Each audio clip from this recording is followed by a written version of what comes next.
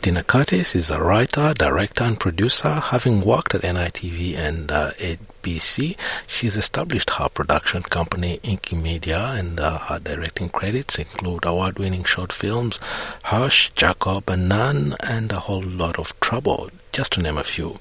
And I'm happy to say that Dena Curtis is joining us on NITV Radio to talk about her upcoming participation in the Australian International Documentary Conference. Dena, first of all, thank you, and thanks for joining us, and welcome to NITV Radio. Thank you. Thanks for inviting me to have a chat. You'll take part in one of the most anticipated events of the upcoming Australian International Documentary Conference, AIDC. First and foremost, First Nations knowledge through documentary. And I gather one of your movies is one of only 2 movies that has been shortlisted to feature in those discussions. Yes, that's right. Our new series for the ABC called First Weapons will be featured throughout this session at AIDC. The session itself kind of looks at 2 factual science projects that are created about Indigenous science and created by Indigenous creators as well. It's a conversation, I think, about the importance of Indigenous people sharing their knowledge and telling their knowledge and presenting their knowledge in a television platform. So our session at AIDC, first and foremost, looks at 2 documentary series that are premiering this year. Our series is called First Weapons, and that was commissioned by ABC Indigenous and will air on ABC later this year and ABC iView as well. And essentially, it is a factual series that looks at the science behind traditional Aboriginal weapons. This session kind of takes both of these science factual programs and just really looks at how we as Indigenous key creators, are able to create this content or, use our knowledge as Indigenous peoples and, bring together these factual formats that, are essentially there to entertain audiences. And so I think it's a conversation about how we do that and the importance of Indigenous creators telling Indigenous stories and what, the authenticity that brings to the screen. Your film First Weapons explores the extraordinary skills and knowledge and technology that goes into the making of Indigenous weapons. People may not know it, but something like a boomerang requires a lot of skills, technology and science in the making of the boomerang. Absolutely, and there's always the joke about, what do you call a boomerang that doesn't come back, or a stick.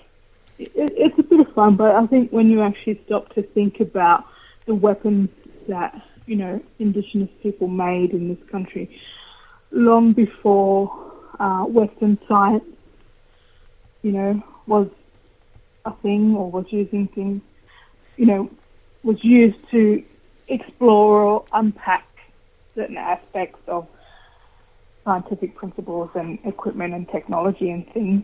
Indigenous people were using science in everyday practices and using it to survive and to hunt and to build, in combat. And, they were taking this knowledge that has been perfected over thousands of years, and it's still used today it's still relevant today in a contemporary context. And I think for me, that was the important thing about First Weapons, is that we demonstrate or we highlight the fact that, these weapons were made thousands of years ago, and the scientific principles are still relevant today in our culture and in society today.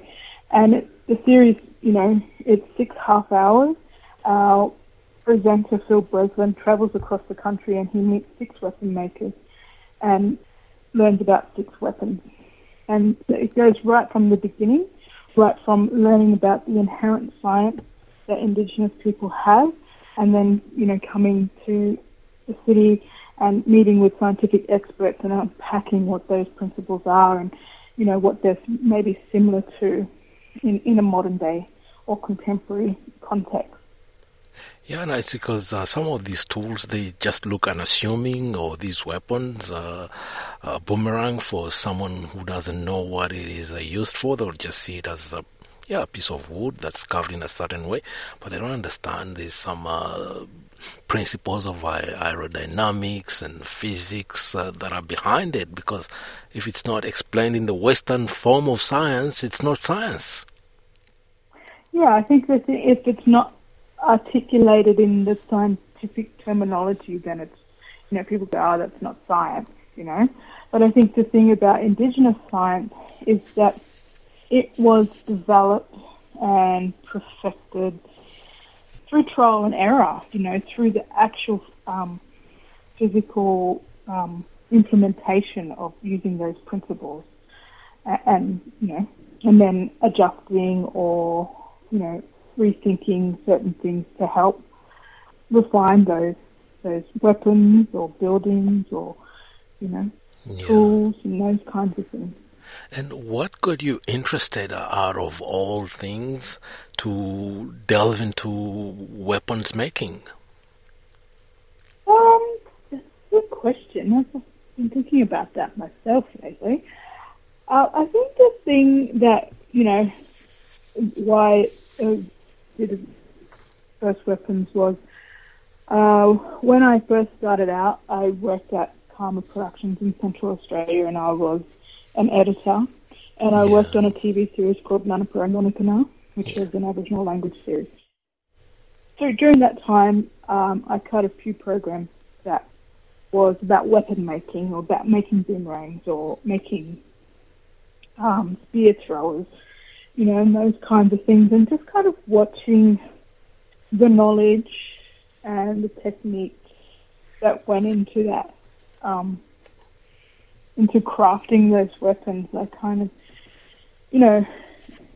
thought that there's a real knowledge and there's a real skill and expertise in making these weapons. It's not like anybody can just go out and do it. And so I think it was important to me that, we tell stories that are positive and that really show different aspects of our culture and celebrate our culture.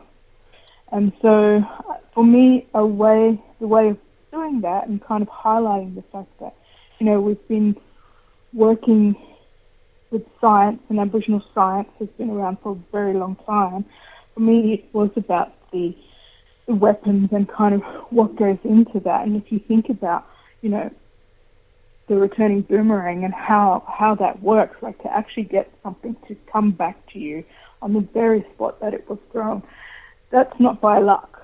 That is by engineering technology to actually give that weapon the ability to do that.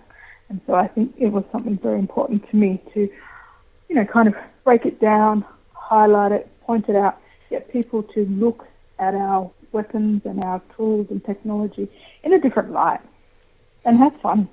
Yeah. There's some form of storytelling truth-telling in there as well, because you'll dispel some myths that, First Nations people didn't have any, because the colonial myths that, they didn't have any scientific knowledge, they didn't know anything. This will just prove that actually very sophisticated scientists. Yeah. Yeah. Now, correct. When is this documentary coming out? So the series will be released or broadcast on ABC in July. We still have a few months to go. 6-part series. Yes. Is it just at the ABC that your film will be featured, or it will be distributed internationally as well? We feel pretty confident that it has the ability to appeal internationally. We have our distributor, ABC Commercial, has picked it up. So, I think they'll be able to get it out there into the world. And in Australia it will be on just ABC. ABC. And then ABC iView. What's next after the First Weapons? At the moment in cinemas around the country is the feature anthology called We Are Still Here, which I was lucky enough to be a part of. It's 8 stories created by 10 filmmakers from both Australia and New Zealand. And the film is a reflection or, a look at Indigenous people spanning from pre-colonisation right through to the future, and how we have survived and resisted colonisation coming into the Pacific region. So that's at your cinemas now. So if you want to go see a great piece of storytelling and filmmaking, I highly recommend that story. And the other series that I currently also have in production, which I believe will be on NITV later this year as well, is a 4 by 1 hour documentary series called Rebels with a Cause, which looks at the lives of 4 Queensland trailblazers whose work and commitment not only, improved and benefited their lives, but also Indigenous people throughout Greater Australia. A celebration of Indigenous role models, Aboriginal role models from Queensland. When's that one due? It will also broadcast around July